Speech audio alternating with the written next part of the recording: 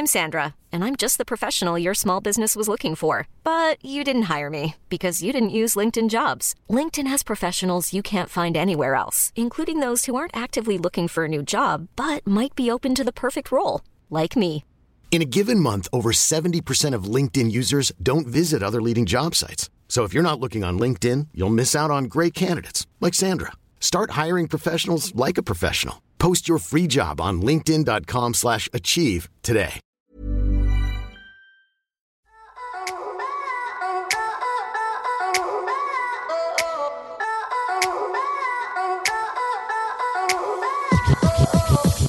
Hey guys, welcome to And the Writer Is. I'm your host, Ross Golan. I've written with hundreds of artists and writers over the years, and my favorite part of each session is the first hour when we catch up about life, the industry, politics, composition, whatever. So this is a journey of learning why people write songs, how people write songs, and most importantly, who the people are who write the songs. I'm producing this with the great Joe London, Big Deal Music Publishing, and Mega House Music Management. If you want to listen to the songs we discuss in this podcast, follow us on our socials, find out about special live events, or buy that merch, aka that hat I always wear.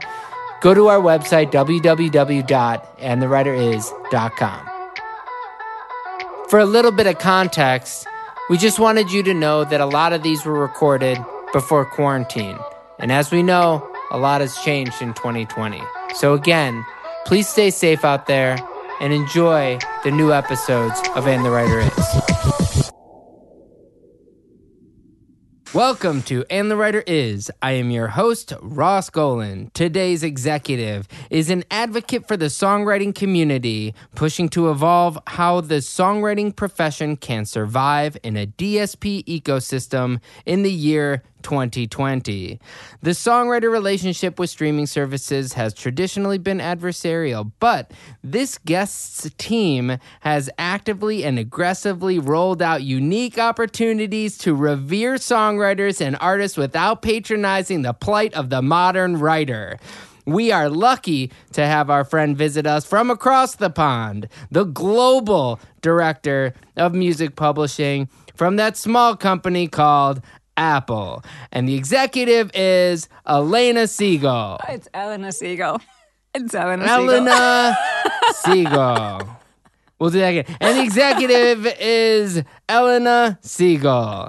So it is Elena. It is Elena, yes. And it is Siegel. It is Siegel, yes. How is it that, how often do people actually pronounce it correctly?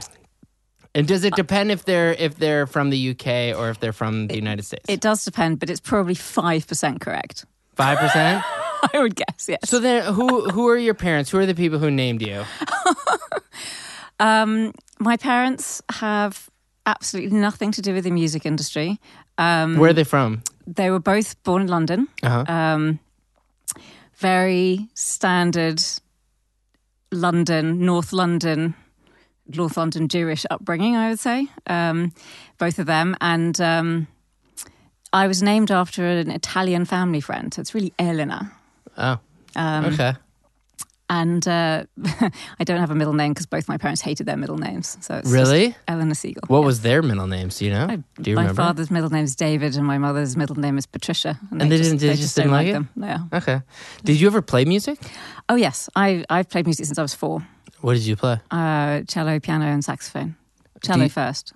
Do you still play? Not as often as I would like. Piano and saxophone more than cello. My cello's getting a bit dusty in London. So how does somebody from North London who plays... Well, my parents are from North London. I grew up in Southwest London. But okay, from Southwest London. Yeah. How does someone get involved in, I guess the music industry? I mean, you were doing music when you were younger, so did you want to be a performer? I think I decided very early on that I was not cut out to be a performer. And how did you know that? Because my cousin is a professional cellist. And I started learning sort of because of him and sort of despite him as well. What does that mean? It means my parents didn't want me to learn the cello because he was sort of very gifted. Uh-huh. And they were worried that if I wasn't as good, I'd be upset. So they wanted me to learn something else. But then my aunt, his mother, had started learning the cello at the same time as him so that she could help him. And she decided to become a cello teacher. And when my parents were out one day when I was 4, my aunt showed up with a cello, with a little mini cello, and started teaching me. And when my parents got home, I apparently said, "Oh, I'm learning the cello." And then they didn't want to take it away from me because I'd be upset. So I sort of started learning the cello by accident because of my cousin, but despite the fact my parents didn't actually want me to play the cello. So how far did your music education take you before you realized that you were done being a performer? Well, in the UK, we have grades of instruments, grade 1 through 8. And I did grades 1 through 6 piano and grades 1 through 8 cello, and saxophone I started later when I was about 16. And saxophone was what I was most sort of passionate about, and tenor sax. And jazz? Everything. Jazz, classical, everything. I feel like saxophone in particular has, we were talking about gender in the music industry, and cello seems to be pretty equal. It seems like a lot of, at least in my music schools, I remember a lot of women playing cello and piano, but I don't remember a lot of women playing saxophone. What was it that inspired you to play saxophone? I just always just loved the sound of it. And I think because I played tenor sax, which obviously is similar register to cello, I think I loved the saxophone and I gravitated immediately towards the tenor. And then I think for a long time I was told I couldn't play it. Because why? Well, because I went to a school that was quite sort of focused on music, and like Holst had been the director of music many moons earlier, and it was all very serious. And they wanted me to focus on the cello. And so they wouldn't let me play the saxophone. And then I got braces, and then you can't play the saxophone because you'd completely cut up your mouth. And so it was once I got my braces off and I was going through a sort of slightly rebellious phase. I was like, I am going to play the saxophone. This is happening. And I just picked it up and I did sort of grade 6 almost immediately, and then did 7 and 8 very quickly. I feel like if you play piano, there's a reason why most people start with piano. Obviously, it sounds like you started with cello, but it's easy to see the Western music when you look at a piano and you see how notes relate to each other in literal distance from each other. Yep. For you to play such different instruments, it's not unusual for a cello player to play bass or for a piano player to play maybe some guitar or something like that, but it's really unusual for someone to pick up saxophone and whatnot. But clearly you were proficient at all three. I still don't understand why you didn't pursue being a performer. Because I saw what my cousin was going through, and I saw how hard it is and how much you have to do to still potentially get nowhere. Sure. And I couldn't quite live with the frustration. I just knew I couldn't live with the frustration of that. Not to interrupt, sorry, but I was going to say a lot of singers are raised to be performers. If you sing well, then we're going to put you on stage to be a performer, versus understanding that there's composition and you could be a songwriter. A lot of people who listen to this are people who were either formerly or currently performers, but are primarily interested in being a songwriter. I think there's something about being proficient at an instrument doesn't mean that you have to do that instrument to still be in music. Did you ever do composing? Did you ever do any version of songwriting? Well, I seem to remember writing 2 songs. Well, but only the music. I basically took poems and set them to music when I was about 16. Can you sing as well? Oh, no. I won't sing. How much do we have to pay you to sing on this podcast? There is no money. There is no money that will pay me to sing. Yeah. I sing like a choir girl because I've only ever sung in choirs, and I hate it. I hate it. Do you sing in the car, singing like to Taylor Swift, but in a Not choir to Taylor voice? Swift, but yeah. What do you listen to? Oh, you have access to all the music in the world, quite literally. So what do you listen to? I have very eclectic taste in music. Really everything from classical to jazz to Bastille to Celeste right now in the UK. Love Billie Eilish's album, absolutely loved it. I think Phineas is just one of the most talented humans on the planet. I mean, there is so much you put me on the spot and then I can't. Being a fan of music, but having the ability to play it, do you enjoy listening to music, or do you find yourself critiquing music? Do you listen as a critic or as a fan? I think both. I think I grew up, because of the school I went to, I think I grew up listening to music in a very critical way to start with. But I think the way I've listened to music has actually really changed in the last year and a half. I think since being in the role that I'm now in, I've always thought there were two kinds of people. There are people who hear the music first and there are people who hear the lyrics first. And I used to always hear the music first. And now I think I'm much more balanced and I pay attention to lyrics much more than I used to. And I notice the structure of songs much more than I used to. So I think I probably started out at school very critical because that's the way I was sort of taught. And then I went through a sort of pure fan phase. And now I'm very much still a fan. But I just notice different parts of the song more and the construct of the song more. What brings you to the dark side of the music business? What got you from being a performer to being on the, like the impression of people who work on the music industry side of things are people who the stereotype is that they don't know anything about music and that they come at it strictly from a business thing. So I'm glad that we're breaking down that stereotype to begin with. So and the part I didn't mention before is that when I was 16, I wanted to be a sound engineer. That was what I wanted to do. And I did work experience in Air Studios in London. And that was producing, mixing, engineering.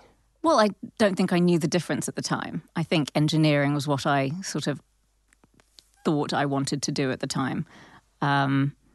I wanted to be behind. When you were 16? Yeah. Who's introducing you to this stuff? Because your parents are proud of you for doing cello, for playing cello. What makes you say I'm going to be an engineer? Well, I started to get a sort of slight inside view of the industry by complete accident through someone who my father became friends with, who sort of is indirectly responsible for where I am now. Who's that?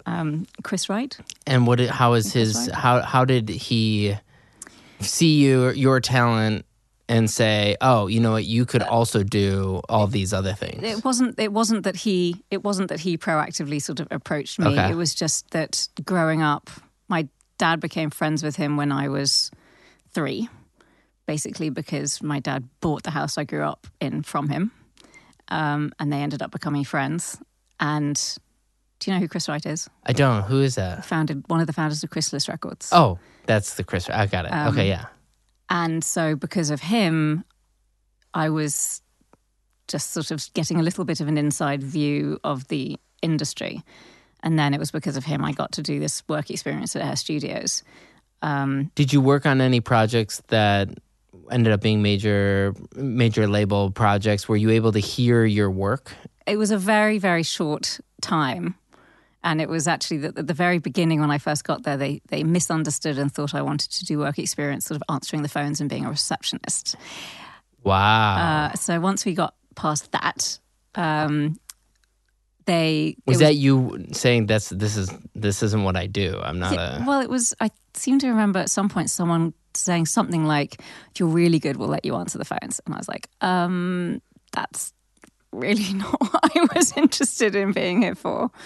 And once I sort of made that clear, then they sort of took me into the studio and sort of showed me how to sort of set up the microphones and showed me a little bit how everything worked. And they let me just sort of help with all that stuff, which was great. I mean, and I loved it. It was very brief, so I can't say there are any projects that are out there that I worked on.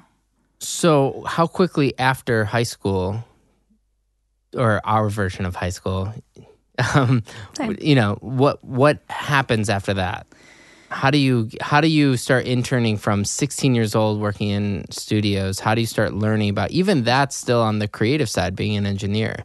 What brings you on the side of, oh, these are the people who are doing the creative stuff. I actually, of all these instruments that I've played, all this engineering I've done, or interest in these things, now I'm going to work on behalf of the people who are creating. That's a big switch in a person's life. Well, and it wasn't immediate. There was a whole journey in the middle where I did some completely unrelated stuff. Like what?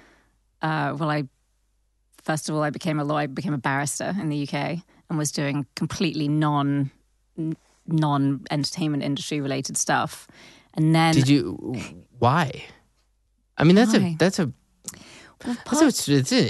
really committed choice to go be a musician your whole life and then say, you know what, I'm going to go and work in law and not music law. Well, I didn't do that very long because I was very frustrated. But part of the reason I didn't end up pursuing the sound engineer thing, I mean, first of all, there were no female sound engineers in the UK at the time, like none. It was very clear that if you wanted to do that, you really had to sort of leave school at 16 and go and work in the studio, kind of make the tea and work your way up. And I had in my mind that I was definitely going to go to university. I think at the time there weren't really sort of sound engineering or music-related university courses, which there are now. So I was definitely going to go to university. And I don't really know why, but I had in my mind that I had to go to Oxford. And then so it became a question of, well, if I want to do that, what is it that I'm going to do? And I ended up studying law really because I thought it would be interesting. It wasn't because I wanted to be a lawyer. Most of it was. What kind of law did you study? Well, you have to do all of it, basically, at Oxford. My favourite thing actually was sort of human rights law. I mean, if I was going to do anything other than what I've ended up doing, you know, I wanted to be a sort of human rights lawyer, sort of Amal Clooney style. Do you think of yourself as an overachiever? No, or I think are you of myself as this is me. just what you do, right? I think of myself as someone who's just done the best I can. Do you feel like there's more that you could have done in your time? Or do you feel like that you're, you know, I mean, I feel like there's a great quote that says, if you want something done, find a busy person to do it. You know, because busy people feel like, oh, they're not doing enough. Was that something that were your parents like that? My mother's always been a little bit like that, I'd say. My parents are very different from one another. But my mother, you know, stays very, very active and always wants to be doing 1,000,001 things. Do you have siblings? I have one sister, yes. Is she the same way? No, we're very different. Yeah. But yeah, I don't think of myself as an overachiever. I just think of myself as someone who's got up every morning and just done what needs to be done. Yeah. So after you become proficient in many instruments and go to Oxford and then get your law degree and then become a lawyer and then, so at that point you say, you know what, I've done all this. I've been working in, how long were you working in law? Well, very brief, because I actually then quit the law to do something completely unrelated to either music or law. Of course. I mean, I was going to guess that, so why not? What did you do? I actually moved to LA to become a sports agent. Oh, very cool. What kind of sports? Tennis it was like a major in tennis with a minor in basketball. Okay. Did you work with a lot of professional athletes then? Yes, it was a very small company that doesn't exist anymore. But the tennis world is a world I knew very well. Because you must have played tennis and were probably really good at it. I played tennis. I was not that good at it. Oh, okay. I was okay at it. Okay. But I had sort of worked at tennis tournaments and in sort of all my summers during university. At Wimbledon and whatnot? I didn't work at Wimbledon. I worked actually, I sort of interned at some tournaments over in the States. And, cool. And just got to know the industry very well and got to know a lot of the people very well. And and really loved it. And I thought I had a Jerry Maguire moment. Mm-hmm. I was going to be the sports agent with integrity. Was there something with, I mean, that movie probably times up pretty well, for you. Was there actually, oh yeah, I can do this. And were you inspired by that movie? Totally, yes. Really? Yes. There's some things with sports agencies that I feel like artists in the music industry and tennis players are actually really similar. They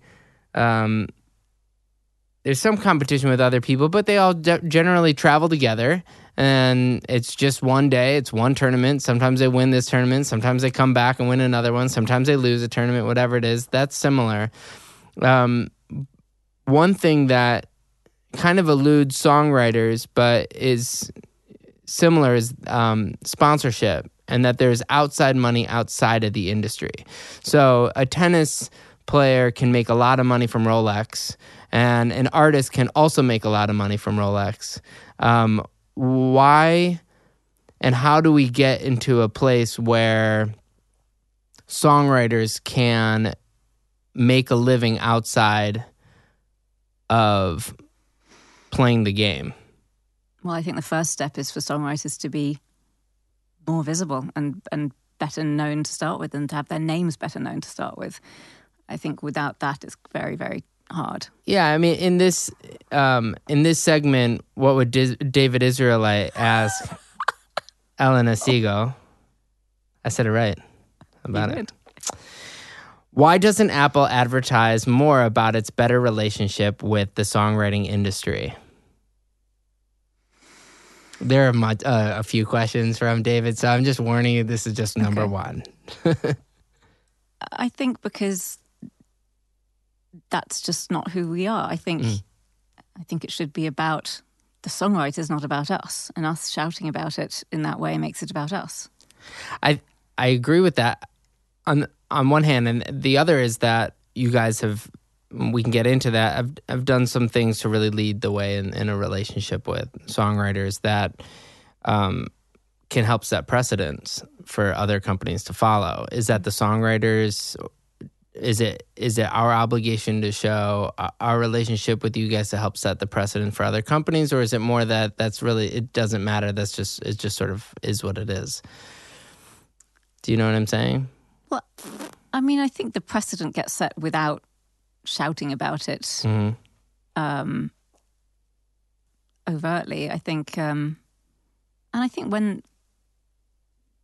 I think there are some things that we are doing that will, that we will be more vocal about. I think, my team has existed for almost exactly 18 months now, so it still feels like quite early days. And I think there's a lot coming down the line that will be sort of more ready and more able to shout about. Sure. There was one suggestion he made that I thought was interesting. He was talking about songwriter credit and allowing listeners to search by writer name. I know that there are some things where we've created playlists and whatnot, and ways for people to, if writers are proactive, they can create their own page that people can look at their own playlists and whatnot. Songwriters need to continue to be educated on how to do that. But, I know you guys have led the way in some of that. But I think that's interesting, the idea of being able to search a songwriter and being able to see their discography rather than, Yeah. And I think it's there's a lot of things, there's a lot of work that is continually going on to do things like that, to make things like that better. There are industry-wide challenges that need addressing, and it's partly songwriter education and education of managers and publishers. Things like, the numerous different iterations in which a songwriter's name might appear. It's a very, very significant piece of work to figure out that Ed Sheeran is the same as Sheeran Ed, is the same as Edward Sheeran, is the same as Edward Christopher Sheeran, is the same as Sheeran, Ed, . And things like that, they're sort of very technical and not very interesting and sexy seeming, but they make things like that challenging. There's a lot of work that goes into it. Yeah. I actually have a friend who's a statistician for professional athletes, and that's one of the issues is going through all the people, different companies and different leagues post stats in different ways, and it's so interesting how much punctuation can make Excel sheets difficult. So let's go back to being, you're working as an agent. Yes. In tennis, and I mean that it's pretty fulfilling because one of the hard things with songwriting is that it's really hard to tell tangibly how successful a song is, which is also what makes it exciting. But when you watch a tennis player play, there's actually money for a place that's delegated before the actual tournament starts. So if you're 25th and you get in the money or whatever position gets in the money, you probably know this. But we already know how much money they're going to make before the tournament even starts. Versus songwriting where we don't have or artists, we have no idea what they're getting paid or how they're getting paid. But it seems like that would be a thing that would make working with tennis athletes is probably exciting because you can tangibly see the success. It's exciting, and I think it's mentally, I think it's much easier for tennis players and songwriters, and I completely agree with you. There are numerous overlaps, similarities between songwriters and tennis players. But one of the biggest differences is that a tennis player wins or loses. It's very clear cut, whereas a songwriter or an artist, there's no clear winning and losing.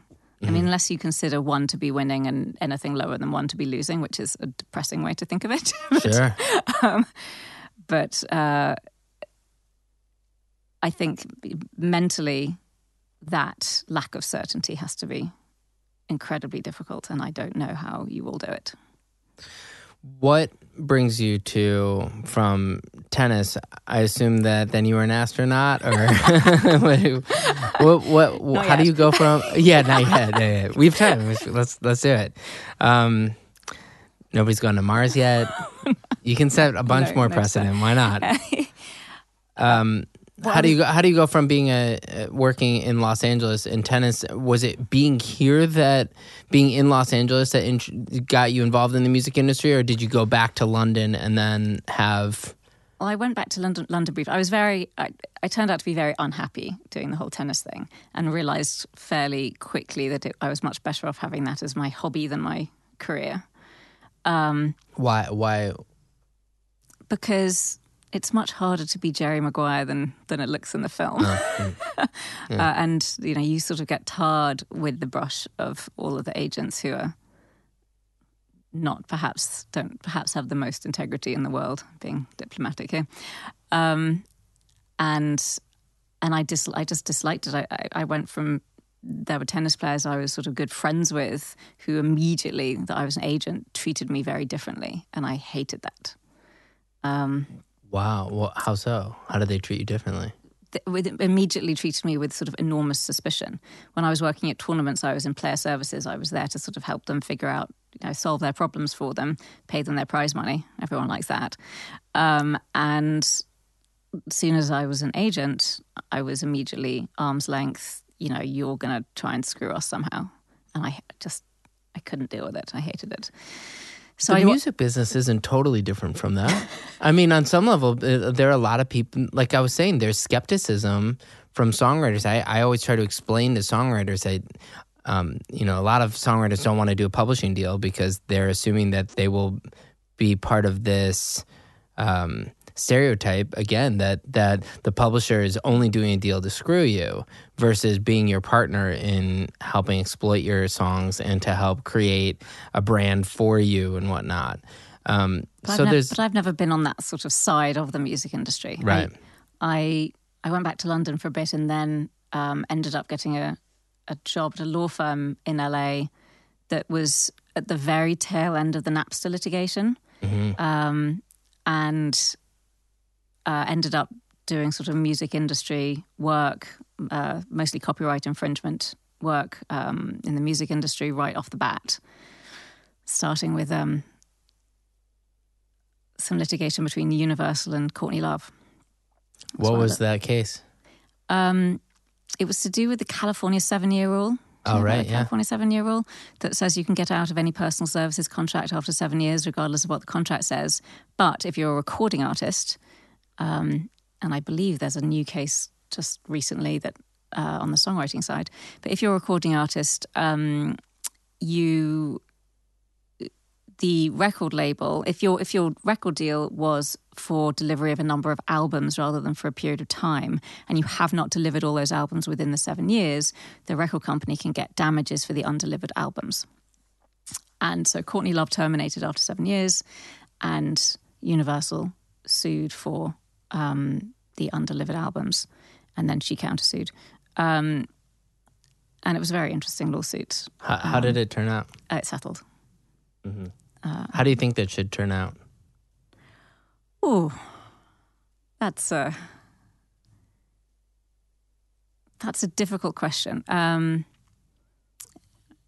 were some interesting issues in the case because one of the issues is the concept of damages for an undelivered album too speculative, and I think that's a big question. I mean, you can't look at a past album and go, well, the past album made this much, therefore the next album will obviously have made the same amount, because that never happens in the music industry. But using the sports analogy, you have athletes that do a 10-year deal, a 15-year deal, and sometimes they'll retire before the 10 years and sometimes come out of retirement. There are all these ways to sort of get out of your contract. Mm-hmm. But generally speaking, people don't look at athletes the same way they look at songwriters or artists. It's an interesting idea of servitude, and the Prince, obviously the Prince situation with Warner is probably set the precedent for Courtney to do the same thing. So yeah, I'm sure it was in her mind at some point. Yeah. She's going to be sort of highlighted in this season because we interviewed REM, and that was a big thing, was because he loves Courtney. Michael Stipe does. Yeah. So shout out to Courtney. I don't know why. I don't know her. But I went on to then do all the file sharing litigation against all the file sharers. So sort of sued 11,000 individuals one at a time. How was that? I mean, I was a freshman at USC in LA. And did I sue any of your friends? Well, it was the first university to sue Napster. Okay. And it was sort of one of the first, it was the first private institution to sue Napster because they were somehow exploiting their students. And so, it was part of an era where you'd be in school where the teachers were, and digital will never work because music needs to be recorded on tape. And the kids would go home and use Reason and early versions of Pro Tools. And clearly there was just, the kids using Napster in their dorm room are going to classes and learning something totally different from their teachers. Now, obviously, it's a very different university and a different program. But yeah, there's a whole generation of people who are still frightened of downloading anything because of being sued. But a lot of the students didn't understand why they were being sued. It was basically an education program. It was the only way to really get the message out there that it was illegal. Did it work? I mean, clearly it kind of did. To some extent, I would say. Why to some extent? I think the difficulty is the people who were doing the most knew how to avoid being caught. The people so you weren't catching the biggest infringers, I'd say. So the people you're catching are the people who really didn't understand that they were doing anything wrong. So you are educating them, but you were not necessarily catching the biggest culprits. Did Napster ever go after and actually collecting money from any of these suits from the young? It would be because it's traditional. It's like college. It would be RIA. a college. Yeah, the RIA. Or the RIA. Yeah. I had to speak to a lot of people. We would settle for small 4-figure sums. Right. And we weren't trying to we weren't trying to bankrupt anyone. We were just trying to help people understand. Right. But it was very controversial. And it probably worked on some, I think it maybe worked to some extent. What would you have done differently? That's a really difficult question. Arguably, the music industry should have gone and negotiated with the services earlier, rather than just sort of saying we're not going to talk to you because you're stealing our stuff, so we're just not going to have the conversation. Are there residual things with continuing the analogy, the XFL ended up changing how the NFL actually uses camera angles in games. It really affected the way people now experience the NFL because there was this left of center football league in American football. In Napster, LimeWire, Pirate Bay, all of these have, almost every person who listens to this knows what those three are. Did the current DSP system learn anything from the way those companies structured their companies in any of the distribution or any way that they interact with their user base? I should think very little. I think obviously the concept of streaming started, I'd say, with piracy. Although obviously Napster and Grokster and Kazaa and LimeWire and all of those was all downloading. From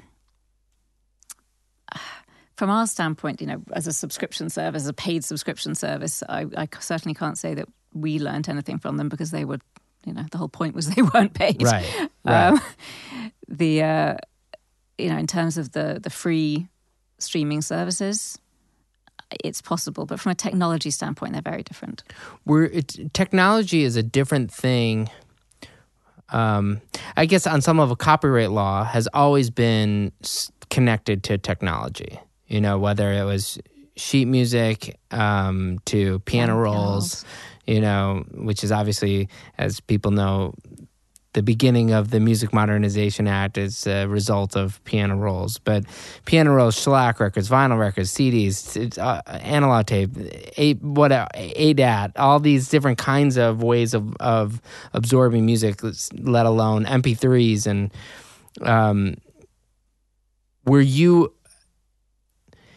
when did you get involved in technology, or is it just hand in hand? Because to understand the way these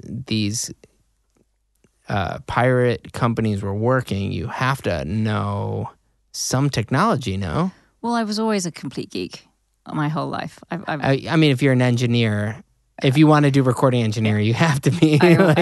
Music and technology were always my two things growing up.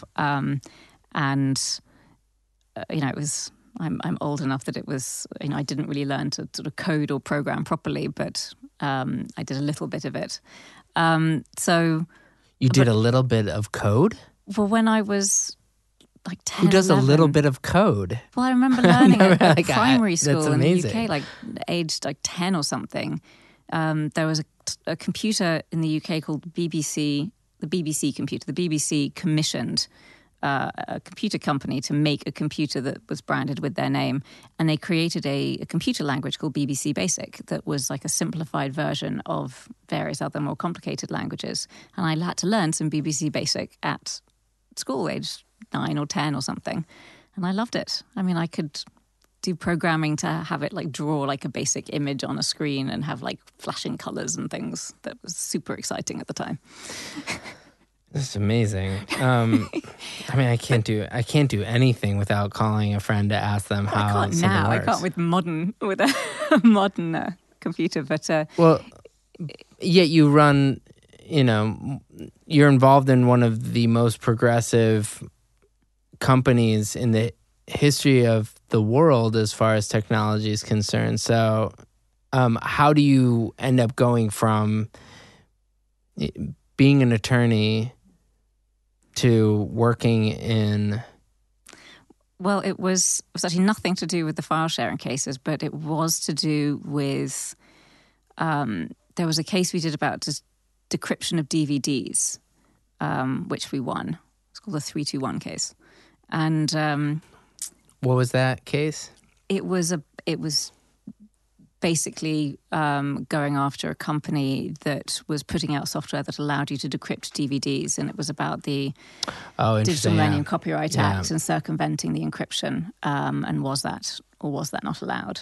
And it was not allowed.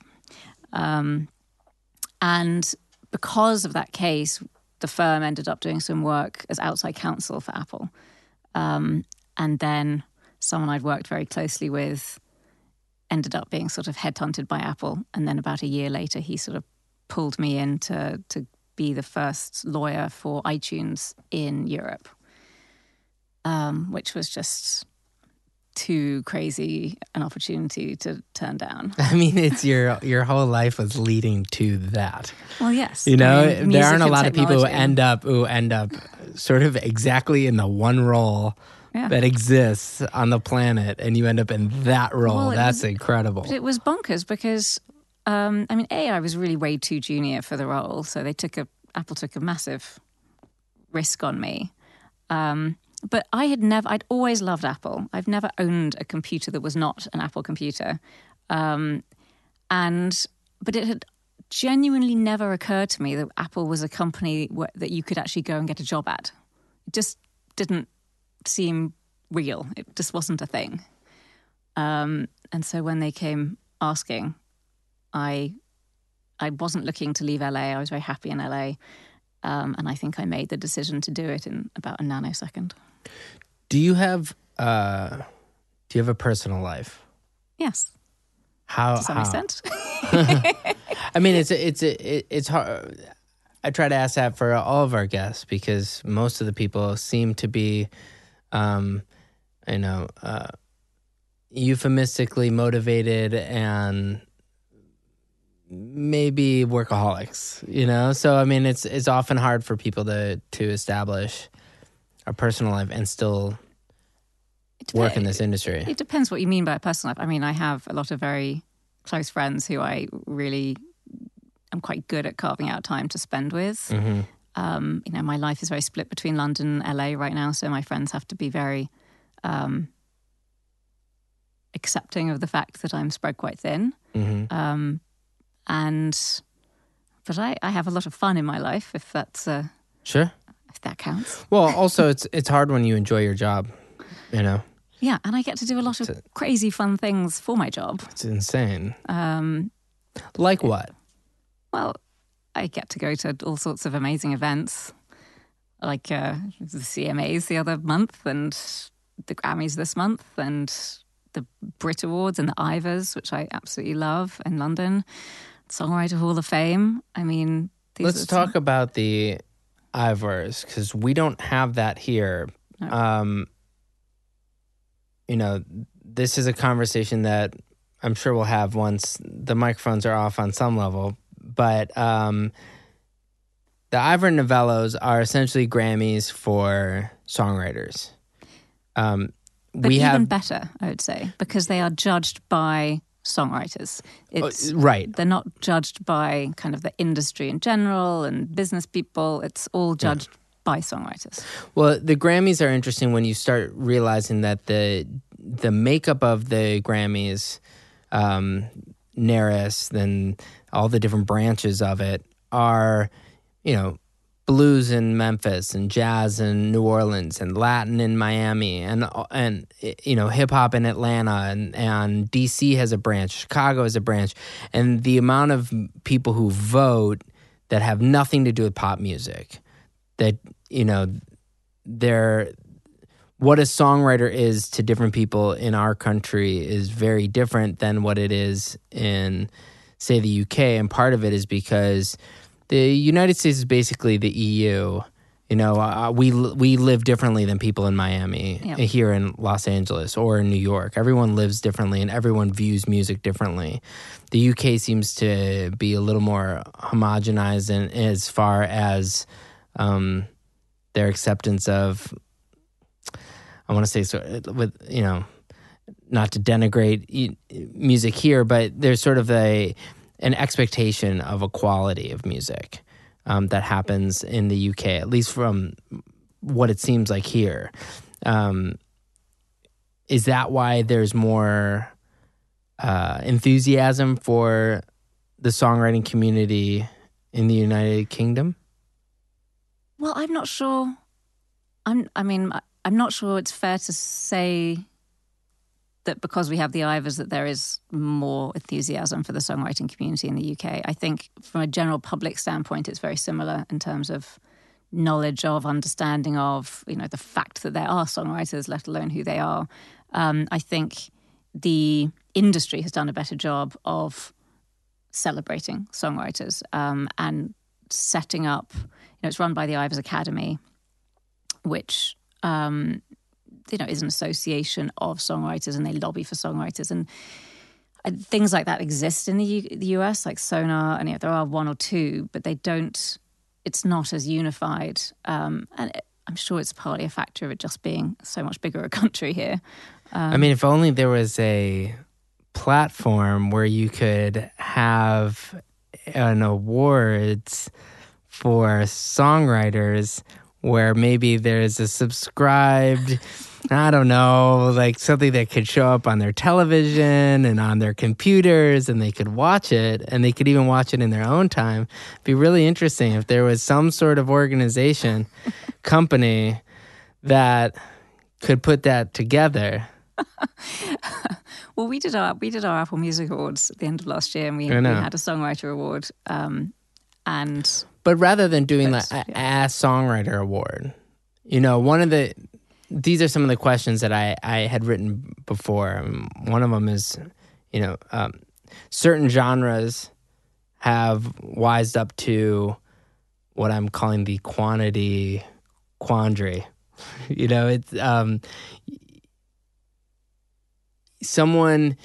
it's not to say someone can't be prolific and also be talented at the same time, but there are some people who take advantage of releasing a lot of music, and their fan base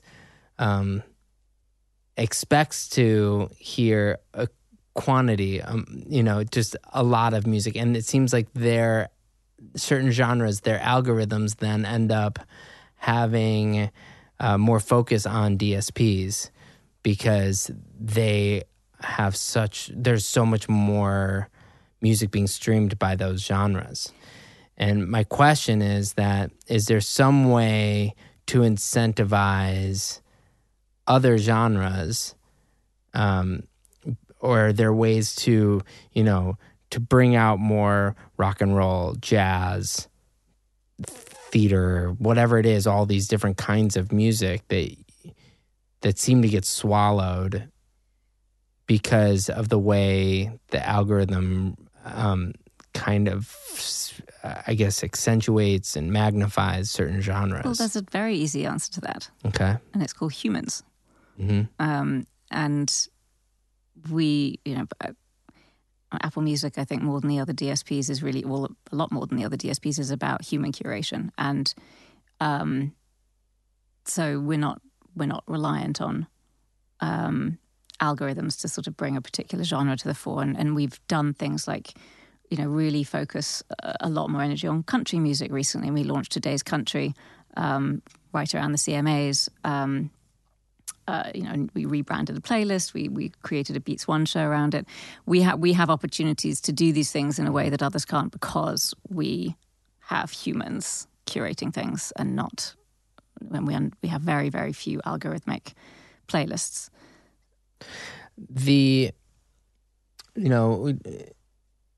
Let's say that there was an awards that really was songwriter based, an Ivor Novello Awards for the United States. It would probably be an opportunity to really shine a light on multiple genres and the people behind it, tell their stories and whatnot. We have, BMI Awards, ASCAP Awards, each for different genres in different cities, and they're not together. And the music industry is one. I know that there are some other things in the works that would help get rid of the ASCAP BMI line as far as awards. So, on new awards, there are some conversations that are happening about that.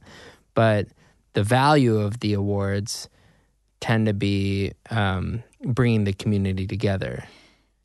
Yes, but I mean, and the other interesting thing to me about the ASCAP and the BMI awards is that they are entirely empirical. It's purely based on sales streams. And the IVAs there's one award that's sort of the PRS for Music Most Streamed Work Award.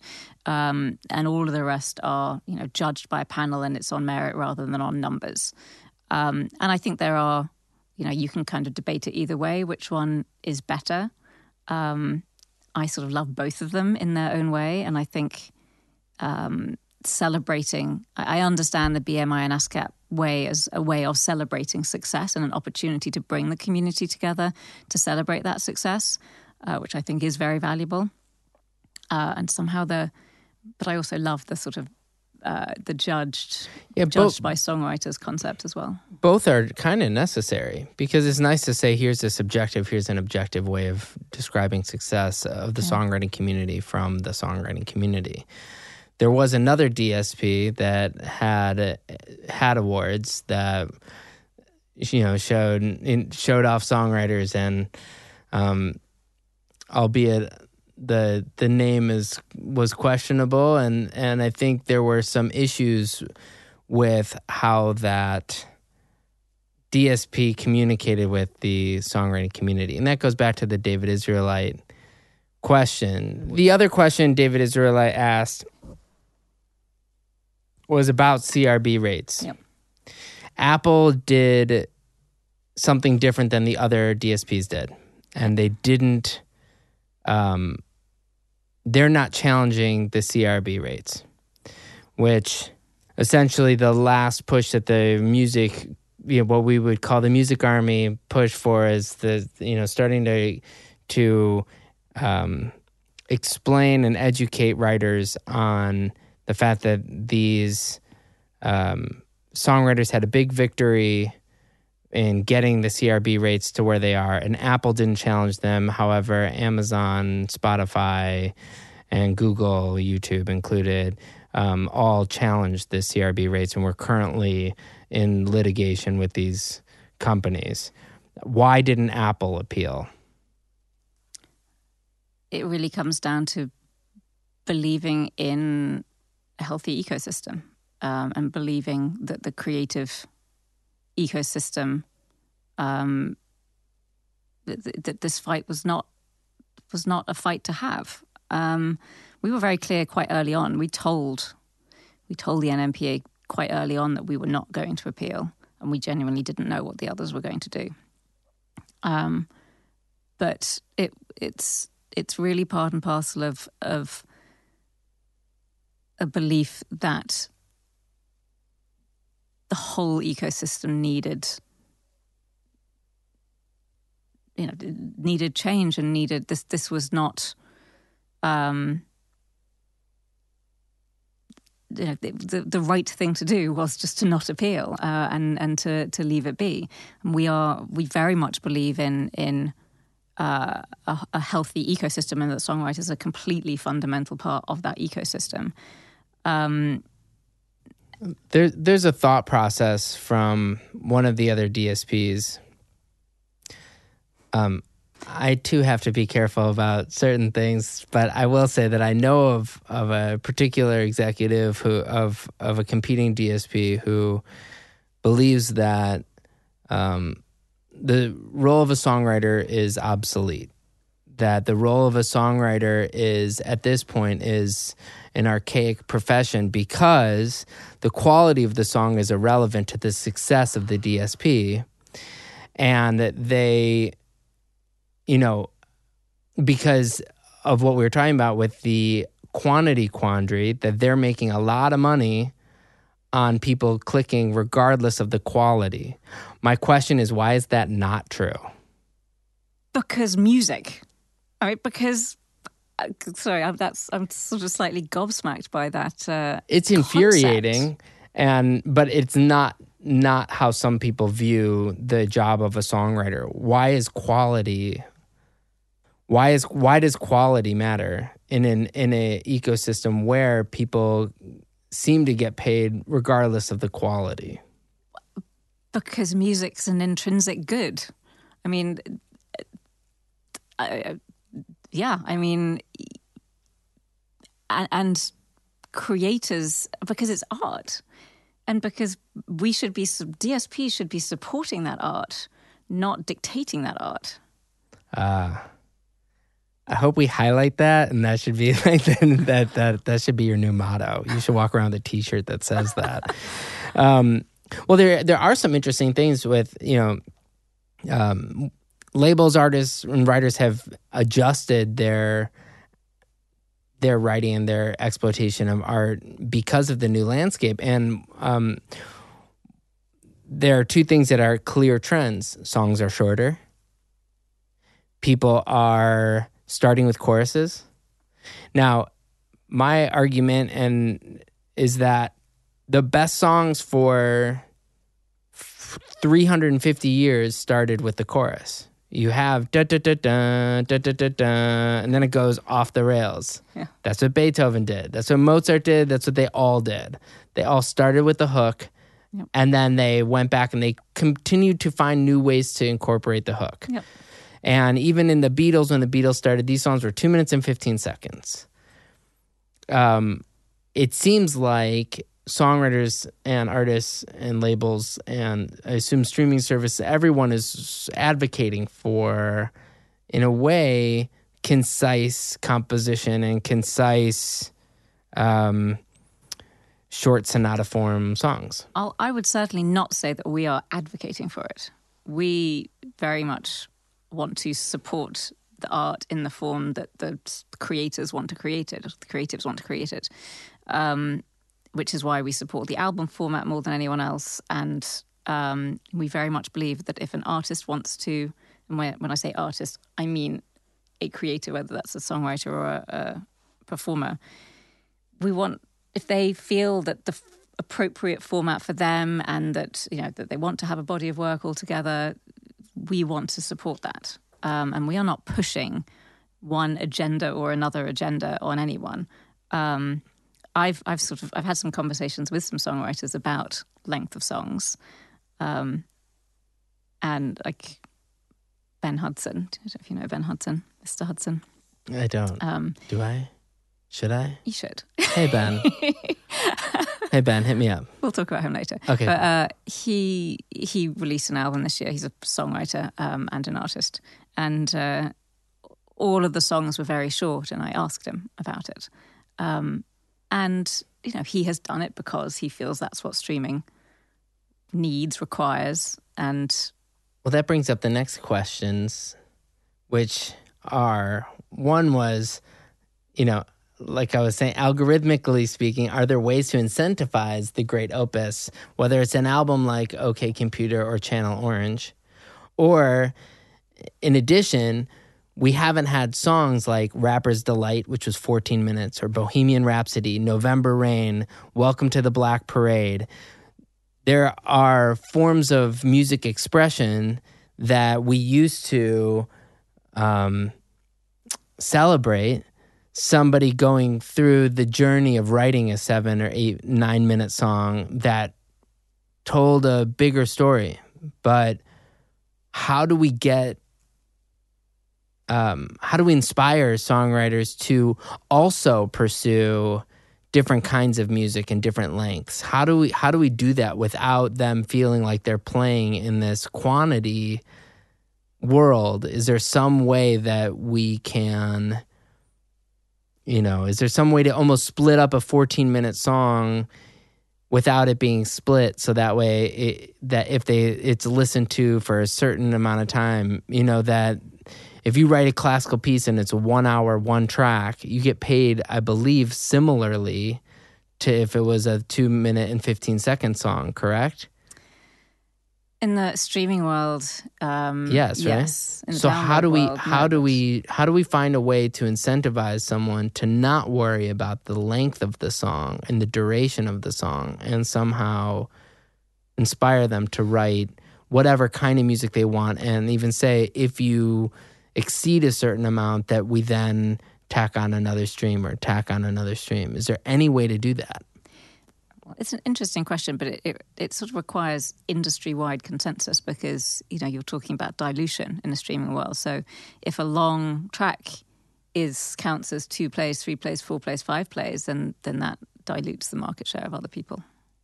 Sure.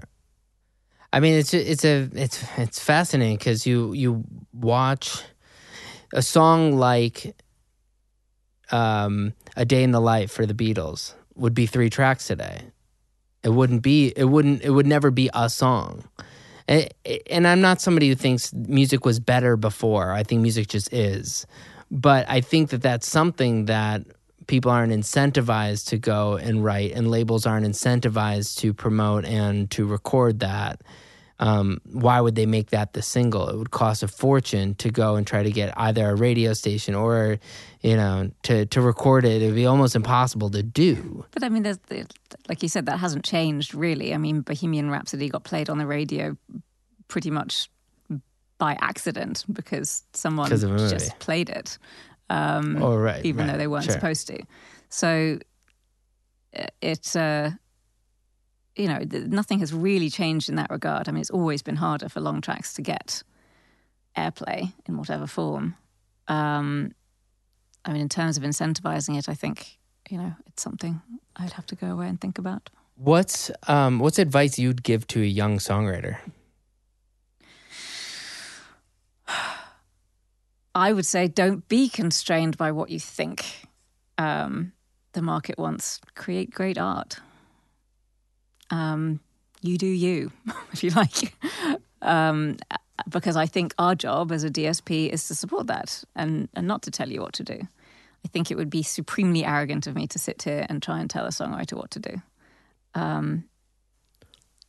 Why Apple and not the other streaming services? What do you mean? Why? Like, why should somebody subscribe to Apple?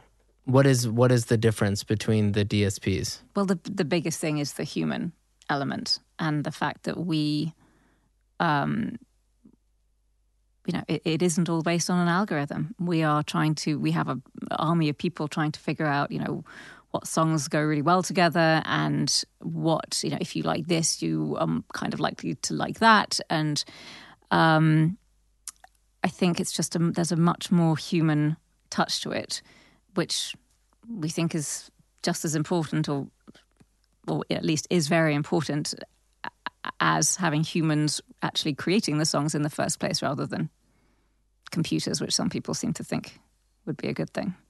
There was a point 10 years ago, and I forget what the website is, where you'd see A&R people take the track, they'd put it in this website, and it would say, it would tell you all the basics, the BPM, it would tell you the key, and it would give you a score, and then they would do that with all the songs on the album, and they would partially choose singles off of the parameters. Wow. Because, if you have a lot of DJs doing things between 120 and 128 in BPMs, and they'd want to see what fit best. Yep. Just complete lack of human, I just like this song. We've also been doing a lot of work to really bring more sort of richer surround to the song. So more interviews with artists and songwriters and more sort of track by track information and really try and bring some of the richness and life back to the music. And we're trying to highlight songwriters much more than we have before. And I think these are the differentiators you sort of have to look for when the reality is that every streaming service has all of the music. It's really all of the context of the music that makes the difference. I suppose it's not different than the way record stores work, except for, you could walk into a Tower Virgin and you'd see the same records in the same sort of aisles, but, some would presented. Have. What was that? It would be how it was presented. Yeah. And how easy it was to find things. And how does an independent, in that world, it was difficult because end caps were often owned or pushed by major labels. There are other streaming services that are partially owned by major labels. How does somebody who's completely independent get highlighted on Apple? We have human beings that they can speak to and they can play their music for, and we decide if it's something that we think should be highlighted. It's really very, You're going very to get human. hit up by so many people because of that comment just now. They're all going to be sending you a lot of music. But thank you for doing this. Welcome. Is there anything else, any other message you'd like to give our audience? Really the songwriter audience, really that they matter, and they without them, we are nothing. The music industry is nothing, and I'm shocked to hear that anyone doesn't get that. Yeah. Are you optimistic for the future of the music industry? I am. I think there's a lot of change ahead in various ways, but I am. I mean, I think, as far as I can tell, songwriters are a very determined community, and an amazing community, and a really coherent community. And I think they can and will thrive. I think it just takes, there have been some bumps in the road that will be ironed out. Well, again, I appreciate you doing this. I think, the music industry needs to have people who can do a lot of things and choose to do music. There are a lot of people who, what the Peter Principle is? The Peter Principle is where people sort of fall up. And there are a lot of people historically in any sort of ladder type community where they get a job, somebody gets fired, they get the promotion, somebody gets fired, they get the promotion, and you end up having a lot of people at the top who shouldn't be there. And so whenever you're having a conversation with someone who not only should be there, but is leading the way with what you're doing, it's really respected, not just by me, but the rest of the community. I know that we've had as a sort of come to Jesus moment for the songwriting community in the last few years, where we realized that this is, even if we can't unionize, we still have a voice. And it's easy, having firsthand knowledge of how certain executives feel about the songwriting community, and positive or negative, it's rare to find a community of people who are determined to and aggressively trying to find a way to evolve the relationship between us, and the streaming services. And we are open ears, and we want to have a good relationship. We're generally pacifists. We want to be able to cohabitate and build together and do stuff together, and we also don't want to go broke. And we need That's a fair desire. we need to find ways to incentivize songwriters, to celebrate songwriters, because we have no album tracks anymore. There are a lot of things that we're missing on trying to make a living as songwriters, and we need to have people who are teammates in keeping our vocation alive. And so it's good to hear your support for us, and we appreciate you.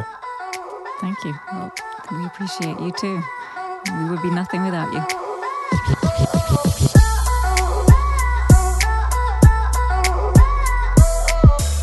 Thanks for listening to this episode of And the Writer Is. If you want to hear music from this songwriter I just interviewed, be sure to check out our Spotify playlist or visit our website at andthewriteris.com. If you like what we're doing, please subscribe to us. You can also like us on Facebook and Twitter. And the Writer is produced by Joe London, edited by Miles Bergsma, and published by Big Deal Music. A special thanks to David Silverstein from Mega House Music and Michael White. Until next time, this is Ross Golan.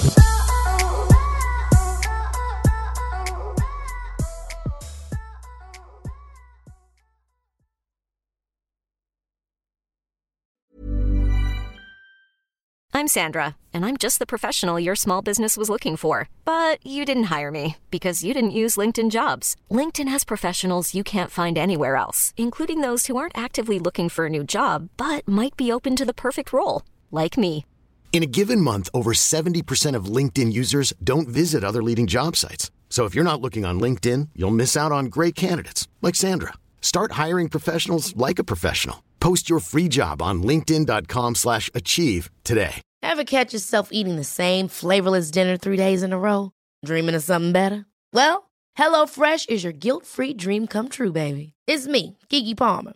Let's wake up those taste buds with hot, juicy pecan-crusted chicken or garlic butter shrimp scampi. Hello Fresh. Stop dreaming of all the delicious possibilities and dig in at HelloFresh.com. Let's get this dinner party started.